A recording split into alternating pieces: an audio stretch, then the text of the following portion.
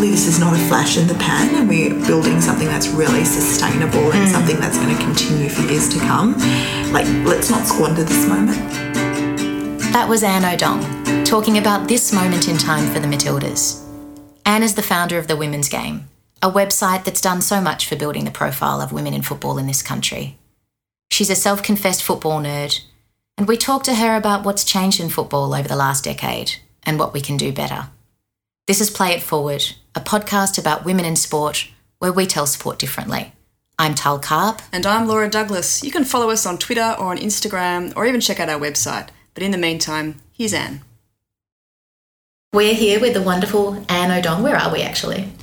Gloomy Sydney. I'm always saying sensational Sydney because normally the weather is amazing, but it's actually kind of gloomy today. But you're in the Henry Davis York building, which is... It's pretty fancy. Art Deco. It's very fancy. Henry Davis... York. So what's your law firm called? Henry Davis York. Oh, yes! I'm killing it today. Woo! Okay, cool. Well, it feels good. It feels good being here. I do need to ask, how does it feel being interviewed rather than being the interviewer? Yeah, it's very strange. It's also like when people want to photograph me and I'm normally the one on the other side of the camera. It's slightly uncomfortable, but I'm happy to do it. I want to ask you about where the Women's Game came from. Where did the idea come from? The idea came from a bedroom in Perth, Western Australia, when I was working with a good friend of mine, Penny Tanner-Hoth, who many people know. I know Penny Tanner. Yeah, Penny, she's great. And I was doing radio with her, and it was not long after the W League had just been announced by the FFA, and I was trying to do research and I just found it really, really difficult to do. So I know nothing about websites, but I'm going to start a website. And I did a couple of YouTube videos on coding and all sorts of things and started the website. And the first one was, oh my God, it looked awful. It looked so bad looking back on it.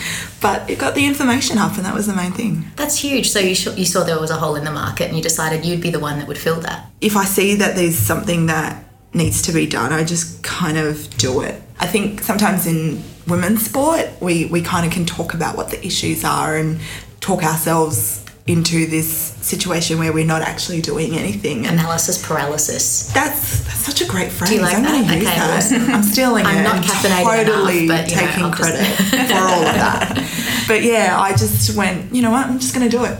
What's the worst that can happen? Just get out there and get started. Yeah, get started. Start lean and then build up to something bigger. Absolutely. And you don't know where it's going to go. And it took a lot of time, and I was at uni at the time as well, and I was working, but I just felt really passionate about it and just felt like, yeah, we need something. And it started small, and that's all you can do is just start small. And so talk us through the journey of how you went from that initial stage to a stage where you've got a huge social media presence, you're at all of the major tournaments, you've got membership, I understand, across 59 countries. How did it happen? It certainly couldn't have happened overnight. No, it definitely didn't happen overnight. It's so important to have really good people around you. That's why I work with you, Laura.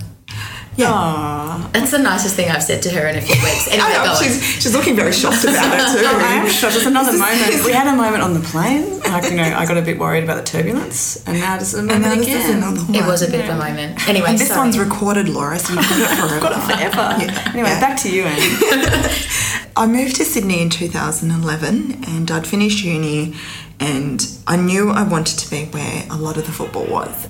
So I moved to Sydney, knew absolutely nobody, just packed up my bags, pointed to a map and picked a suburb of where I was going to live, didn't have a job, and just went, I'm just going to do it. And when I was at a game, I met a photographer who just walked up to me and said, "Hi, I'm Joseph Mayers," and he was the first person that came on board. And not long after that, I started meeting more and more people, and we had people come on board. So you're building a community of people who want more information about football. That's what you're doing it for. But then you're also building this community of people who are happy to cover the game. Self-funded? Yeah, family. Which is amazing, isn't it? That's what we That call is it. passion. Family. You know, friends who become family. Family. Yeah. Wow, this is like a sharing thing. This is a sharing I've learned of family. of words. Okay, great. Yeah, they became family. We've travelled. We've all covered the Asian Cup together. We travelled to the World Cup and covered that together. We've covered do I sign many up? That sounds seasons. fun. It's lots of fun. So we've covered 9 seasons and now heading to the 10th season of the W League, and we've just had a lot of fun along the way. I think that's what works. Is everyone does it for the right reasons, knows they're not going to make millions of dollars out of it, but are really just happy to promote the game and keep it growing. Absolute passion. Selfless and passionate people, it sounds. I don't think we're selfless because I think we get a lot of it out of it too. That's wonderful. How do you have time? I mean, you've got this all-consuming job and then you've got this all-consuming second job in a way. I don't sleep a lot. And we met this morning just before 7 o'clock. Yeah. So I think that's indicative. You're already in the office for how long? I'm normally up by about 4:35 most mornings. That is nuts. And you don't drink coffee. And I don't drink coffee. I don't know how you do it. Where's the motivation to get up without coffee? The women's game. The women's game. Oh, sorry. I'm sorry. Football. I'm sorry. Driven by the football. All right, so back to football. You talked about W League, Asian Cups, World Cups. Tell us about some of the highlights. For you as a reporter, for you for the women's game. You know what? This might sound a bit strange, but one of my highlights is watching young players who I've met when they're in their early teens and all they've got is like a dream to make it for the Matildas, and just watching them achieve that dream first of all and then become recognised outside of like our bubble.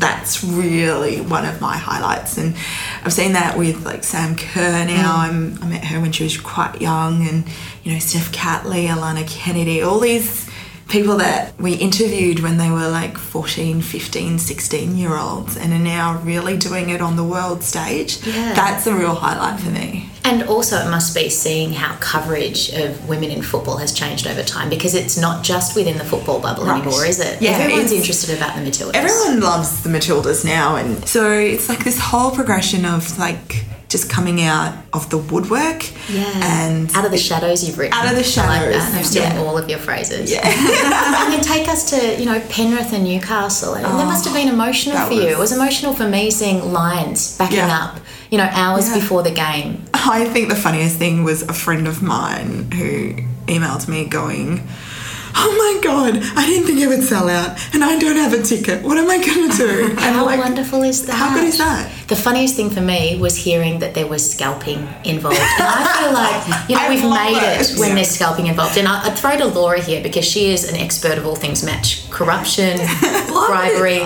You know, it's a great expertise to have, Laura. Have we made it when there's scalping? Well, that's what I wonder. You know, if there's more corruption in the women's game, is that an indicator that we've somehow become a success? That's terrible, isn't it? It's a terrible I can't thing believe to you're say. saying this. I'm just wondering if that is an indicator. Look, we're a corruption-free organisation. I just want that right out there. And we promote corruption-free environments, right? You know, if this is just lack of opportunity, and then once the opportunities become greater, do you think that might increase that problem? For so long, there was an altruism around the people who cover the game, people who worked in the game. It was very, very altruistic. But now it's becoming mainstream, and with it comes the really good, which is great at the moment. Lots of promotion, lots of discussion. The team's playing a really good brand of football, really exciting football, and getting results. Yes. The flip side is the criticism. Yes. And I know players have struggled with the criticism, even from us, an organisation that is about the promotion of the game. And I just wonder what the flip side will be once the criticism comes for bad results, for bad performances, how the game's going to deal with that, because I think that's an indication of the maturity of the game. I think that's absolutely right. Yeah. It's one thing while we're riding high, while we're winning. I welcome the conversation. I welcome there being colour to commentary and it not just being how wonderful the girls and women are, but rather these are the things that are happening in the game that we could improve on. I find that far more interesting So there's a maturity in the commentary that's required there too, though, isn't there? So you need more journalists understanding the women's game and the history of it, and be able to compare not with men but with women's game before, with previous matches. And I'm wondering if there's that depth of knowledge outside of your own coverage. Well, I'm looking forward to that depth of knowledge, because it means then that we don't have to just cover the news items, because a lot of times the reporting I do is just getting out the news, getting out the facts, getting out, those media releases that so-and-so's moved to this club. And I'm a football nerd and I really want to get into the weeds of it. I've always wanted to get to the weeds of it. But I haven't had the opportunity to, because we just have to do the mainstream. Because you're educating people still. Just the day-to-day, the routine reporting. Yes. And I'm hoping we get into a space where the mainstream media are doing that. And then we can switch and become more niche and really look into the issues, do lots of long-form investigative pieces that really talk about the key issues in the game. And tell stories. And tell stories. And also on the playing side of it, really do great tactical analysis pieces, because we're not just doing a match report because nobody else was. And do you feel like the momentum is on the way to get you to that place? Yeah, I really do. Hopefully this is not a flash in the pan and we're building something that's really sustainable and something that's going to continue for years to come. We try and keep people in the game who are not using this as a stepping stone to men's football, because that can happen. Yeah, I'm with you. But people who are wanting to stay in women's football. I started in men's football. I started my first 5 years That's were a in good men's story. football. You used them as a stepping stone to get to where you are today. I covered men's state league and I covered the A League, and I find that women's football is just so much richer. There's a real richness about. What is it about women's football that makes it richer? They're real. They've got real stories. I think money can insulate you from real life. Okay. And the players haven't been insulated yet because the money hasn't been there yet before. I'm hoping one day we get to the stage when we too can be insulated from real life because of money. But there is an advantage that we should leverage in the meantime, and that's the relatability of these players. We've been talking about where to for the Matildas, where to for the media in covering the women's game. But let's take us back a little. The 1999 calendar, the nude calendar. How far have we come from the time when we felt that we needed a calendar to demonstrate that women played this game? I think we've come a really long way. I think one of the things that people forget is that team that did the calendar, there were some bloody good footballers in that team. Yeah, there were. Now when you look at the Matildas, there's lots of chat about what great football they play, how good a footballer Sam Kerr is, how Lisa De Vanna is one of our greatest ever players. The discussion and the conversation is about the football.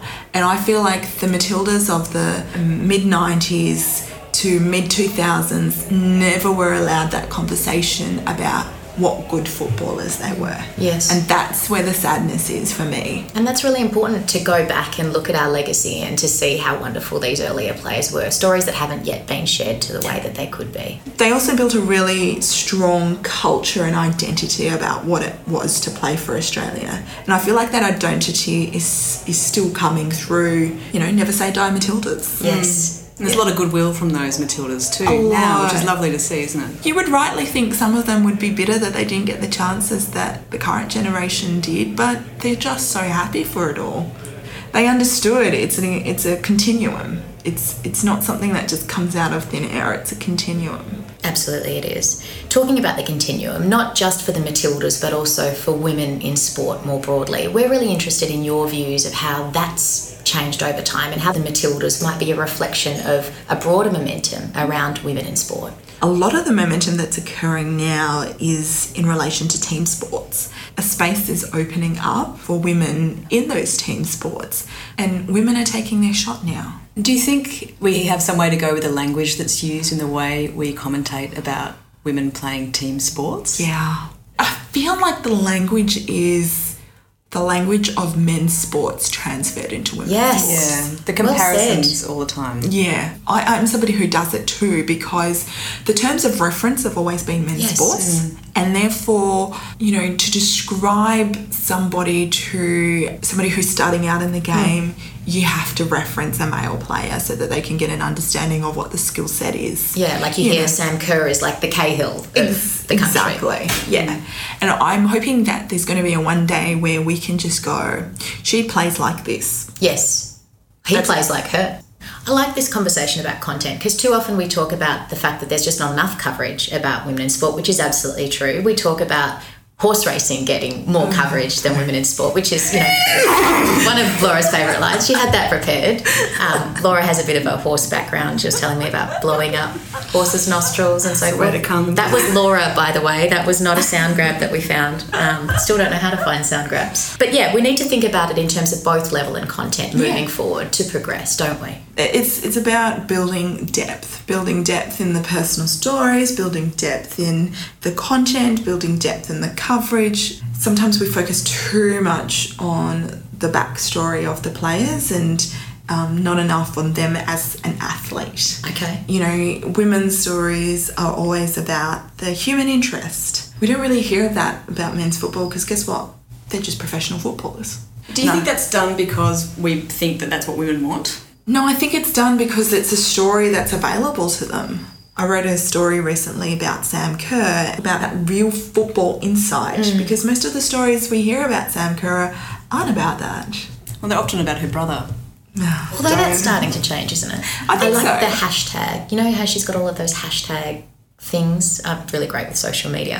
But, the Sam Kerr facts. Yes. There's been some good ones. My favourite is there's no question mark on Sam Kerr's keyboard. She has all of the answers. That's also something that I think the FFA needs to be applauded for. They started that Sam Kerr facts. Did they? They did. Congratulations. And I think their social media presence with the team has been so much better. And again, one of the things we always wanted was not more, we just want equal. If you're doing one thing for the Socceroos, do the exact same thing for the Matildas. And I thought one of the really great things about the games in September was that this time they treated it like a Socceroos match. And guess what? It was great. I mean, the merchandise. You walked into the stadium and you could finally buy a Matildas top. It was so good. I found that a bit emotional. Did you? I did. There must have been a real buzz amongst the press at those games. Down there covering the game. You've been covering the games for so long. Or some of you might have been new. I don't know. But there are new people there who haven't been there before. There are a lot of new people. Yeah. And it's like, yes, we've got this massive crowd now. Yeah. And there were a lot of new people. And I feel like some people who have come into it, it's like, well, this is what happens every day. And it's like, no, this isn't what happens every day. This is new and this is amazing and really, really a momentous point in the history of the game. I feel like there are a lot of really good people who have worked really, really hard, and it was a nice thank you to them for working that hard to get to the game. A lot of people who've done a ton of behind the scenes work, just putting in the hard yards when nobody could see to ensure that the team was on the park. And it was just, I was standing there with some of them and we're like, who ever thought? Well, that's it. And the women's game, obviously, and the work that your team has done in getting us there. Let's talk about... I thought it would be a lot longer. I really did. So did I. Didn't think it was going to be in my lifetime. No. I thought it would be in my lifetime, but I thought it would be a good 10, 15 years away. Right. Yeah. That's what I thought. But what I really want is for that to become the norm. Yes. Yeah. Let's talk about the barriers to your own entry to the game of football, because you've loved the game forever, it sounds like. Forever. How did you not play till you were 17 years old? I think that's the conversation that we've all had in relation to, I guess, what is culturally accepted. Okay. And I'm of African heritage. My parents were from Uganda. They were refugees that fled the Ugandan Civil War, and we were lucky enough to be picked up by Australia by through the United Nations High Commission for Refugees. We were 2 weeks away from being Americans. Oh my God. Thank lucky goodness. We missed that one. Where would women in football be if that happened? And it was culturally not accepted. So my brothers had played since they were 4. And for me, even in school, the only thing that girls played was netball or hockey. And And netball was $60 a year, and it was just something that football they was so could. much and more football was so expensive. much more expensive. Took way more Freddo frogs that you had to sell. Oh my God, I remember doing that to my brother. He owes me so much. And so, I was 16, 17, and I was like, hang on, I'm going to play. How hard can it be? And so I played as a goalkeeper, and I loved it. I started playing again, and I was just saying to my brother the other day that it's like this weird thing, because I've been covering the game for like 15 years. I know what I want to do, but my body does not have the skills to do it. This is happening to me. And I can imagine myself getting there, but then I don't get there. And I'm like, I know I need to whip that cross in, but I don't have the skills to do that. Well, no, in your head you know what it looks like. Yeah, exactly. And I know where my fullback should be, but I'm like, why is it? See, that's why I retired for the third time. Because the brain and the body, they hate each other. They hate each other. And I become a really bad person.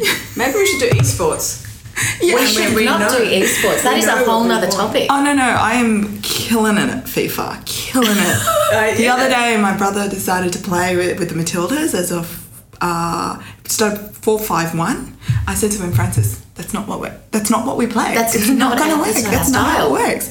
Anyway, he's getting killed, and I kept whispering to him the whole time, 4-3-3, 4-3-3. He kept getting, shut up. And I'm like, 4-3-3. He did it at halftime, 3-0. I'm like, well, what did I tell you? Wow.